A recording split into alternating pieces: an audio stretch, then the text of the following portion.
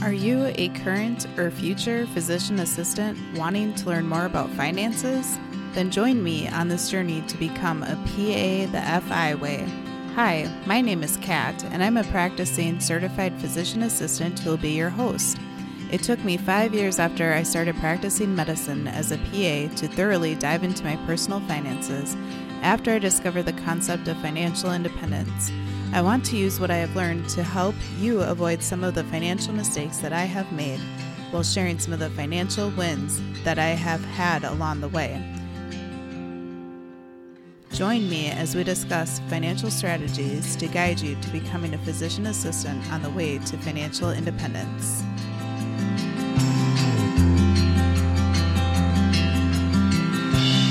Welcome back, everyone, to the PA the FI Way podcast. I'm your host, Kat, and thank you so much for joining me for the show today.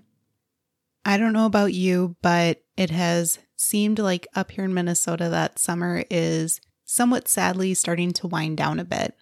The state fair will be starting soon, and many kids will be starting to return back to school in the area as well. Also, with my patients, I have been saying at the end of each visit that I hope that they enjoy the rest of their day as well as the rest of summer, because most likely for their follow-up visit, it'll be in the fall coming up. It's just amazing how quickly time seems to go. We have an upcoming camping trip that is scheduled with some of our friends from our church this weekend, and it's going to be at a state park that has some fishing at a lake that we've never been to before. So I'm really looking forward to trying to have a relaxed weekend as well as spending some time outside and hopefully catching some fish. We will see. So I hope that you are all enjoying the precious moments that are left of this summer. So this episode will very likely be a pretty short one where I want to talk to you about a story that has to do with credit freezes. But before I do that, it was just announced today, because I'm recording this on Wednesday, August 24th, that the president had made an announcement that up to $10,000 of student loan debt is set to be forgiven for qualifying borrowers who did not receive Pell Grants, and up to $20,000 if they did receive Pell Grants. And this is for only borrowers who earn under $125,000 per year as individuals, or up to $250,000 per year for married couples. In addition to this announcement, it was also announced that the national pause on federal student loan payments was once again extended through the end of 2022, so through December 31st, 2022, and is supposed to resume January 1st, 2023. However, they have said that this is the last time multiple times, so who knows if this is really the last time or not. We shall see for those of you who have federal student loans still. And since this was just announced today, all of the details haven't come out yet about it, so supposedly we're supposed to hear updates over the next few weeks. So if you're kind of like me and don't pay much attention to the news, maybe you want to pay a little bit more attention if you have some of those federal student loans still. So for today's episode, I want to talk about what a credit freeze is, and to start off by telling you a bit of a story. So I was a PA student at Des Moines University in Iowa, but I have been born and raised up here in Minnesota. So many of my elections I had requested to try to get near my home, which was near the Twin Cities, to be able to stay home as much as possible, or to stay with family members or things like that, to help keep the cost of living low, but also to be able to spend time with local friends and family during rotation year. Well, one of the rotations, which was my surgery rotation, it was 2 weeks general surgery rotation and 2 weeks cardiothoracic surgery rotation. So it was very interesting, but it was at the local VA hospital. And this was back in 2014, so several years ago. And I have no idea if this is still even a rotation offered through the school, or if this is still the process of things. But when I was told by my program about this rotation, I was told how technically the VA, for some reason, views PA students as employees. So I was technically hired for the 4 weeks that I was there for my rotation, in which this means that I was paid a small amount. That was certainly a very nice surprise because I wasn't expecting it and I hadn't heard about it until pretty much right before the rotation. It was not my favorite rotation for several reasons though. And a little bit of the icing on the cake of all of that was, as part of the process of becoming an employee, I had to give them all sorts of personal information, such as my email address, my home address, phone number, social security number. I even had to do fingerprints because it was at the VA hospital. So it was a pretty intense process, especially for a rotation for PA schools. Pretty interesting. But the icing on top of the cake of this not being my favorite rotation, sadly, was that somehow, somewhere along the way, after my rotation there, they had a data breach. And I don't know all the exact details. My suspicion is someone hacked into their computer system or something like that. And the information of the employees was stolen. And I was the employee at that time for the 4 weeks. So because this was several years ago, my memory on some of the details is a bit fuzzy, unfortunately. And I can't remember exactly how far after my rotation that breach happened. If it was a few to several months, if it was a couple of years later, I don't recall. But at that time, I was offered to have identity monitoring services provided for free because of this. And again, the details are a bit fuzzy, whether this was something that was for a short period of time or supposed to be set up for lifelong, many years. I feel like it was only for a period of time. But regardless, right now, I do have this service that I get these emails from that let me know if there are updates to my personal information. And I personally have not had to pay for this service at all. So over the past few years, I've gotten updates like, hey, there's been a new credit card opened in your name, and I log in and it's one that I opened because I had opened several in a row with travel hacking to get free travel with credit card rewards points. Or, hey, there was more credit opened in your name, and I would log in just to make sure that it was something that we indeed got a loan for. So anyway, a few days ago, I got this notification to log in and check this alert.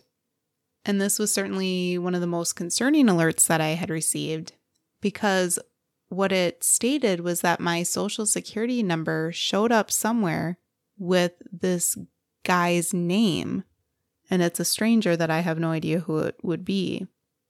And through this website, it talks to you about how you want to double check your credit, see if there's been more credit added under your name. And then it lets you know some steps to take if you feel like people have taken out loans or gotten credit or opened a credit card, or I'm suspicious of other fraudulent activity, of what to do. So I was like, oh, crap, this seems like a bit of a headache, but it needs to be done. So I logged into all 3 credit bureaus, which are Equifax, Experian, and TransUnion, just to confirm that I didn't see anything suspicious. And I didn't. But also to log in and to check all of that, I had to create an account because I didn't have an account with all 3 of those credit bureaus yet, or any of them technically. Anyway, this whole situation made me recognize and realize how lazy that I have been for not placing a credit freeze for myself. And as you know, this is a podcast for PAs about financial independence, so I'm all about finances, right? But part of growing your wealth is also protecting your wealth, right? And I have heard other people talk about credit freezes, but I had just never implemented it. And part of it is because it is kind of a pain in the sense that you have to remember to unfreeze it in the future if you are wanting to use credit or open more credits. So for example, like I said, there was a spurt when I was opening several different credit cards for travel hacking, or if you're trying to qualify for different types of loans or things like that, you need to be mindful that you don't want your credit frozen during those times. I still feel like it's a poor excuse on my end to not have done this yet. So what I did was I created the account for all three of those credit bureaus, Equifax, Experian, and TransUnion, and you have to enter some personal information. You also had to verify your identity. So they asked some questions in there about like past employers or maybe a license plate of a vehicle that you own, which my husband and I have owned several vehicles, and we currently have several because I feel like he likes to hoard these old beater vehicles just in case something happens to a car and it breaks down. And I'm like, I don't know these license plate numbers or things like that, but they asked several different personalized identity verification questions. So I'm pretty sure I got one or two of them wrong even, and they were still able to verify my identity. And then you go in there, you set up your account, and then you can elect to freeze your credit for free through all three of those credit bureaus. And you do need to do it with all three of them, unfortunately, but it is now free to do. There was a law that passed a few years ago that made this free. And I would say that the process probably took me about 5 to 10 minutes per credit bureau. So maybe 30 minutes total. And sure, it's a headache and me stressing about not knowing my identity verification questions, which is pretty funny. But I'm glad that now I have that done. And then what did I do?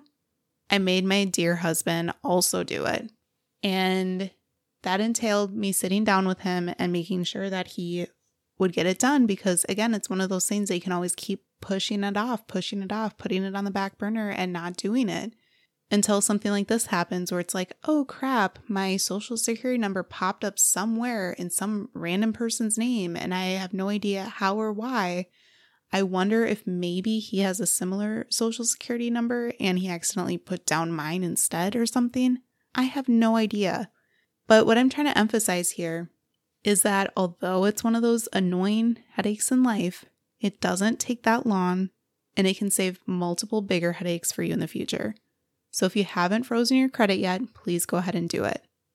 So freezing your credit is not a foolproof method of protecting you against criminal activity, unfortunately, but it is an extra layer of protection. It helps keep criminals from opening fraudulent credit accounts under your name. It can help reduce your risk of identity theft. But again, it's not a for sure thing. Anytime that your credit needs to be unfrozen, you can log in and unfreeze it. I believe it was 2 out of the 3 of them made me create a PIN to have, so make sure you don't lose your PIN. So it's best practice to try to keep your credit frozen if you are not actively trying to get a new credit card or a new loan. So try to get into the habit of keeping it frozen in between those situations. Just because you have frozen your credit doesn't mean that you can't have other fraudulent charges if a credit account has already previously been compromised. Or you still could be susceptible to tax refund scams or healthcare scams for using your social security number. So you still want to check your credit and monitor for criminal activity. So that was my quick story for you today about how this all probably started way back during PA school on my rotation when there was a data breach of the employees and my information got stolen. And who knows if this guy who popped up with my social security number, if he really got it from the data breach, or again, if maybe he accidentally wrote down my social security number instead of his or something like that. But I really hope that this acts as a gentle reminder to make sure that you have your credit frozen if you aren't going to need it anytime soon. Do you have any interesting stories about your credit or things like this that might have happened during your rotations in PA school? I'd love to hear from you. You can either send me an email at pathefiway@gmail.com, or you can message me through Instagram at pathefiway, or you can comment on the post for today's episode over on Instagram or Facebook as well. Thanks for taking a listen, and I'll see you back here soon.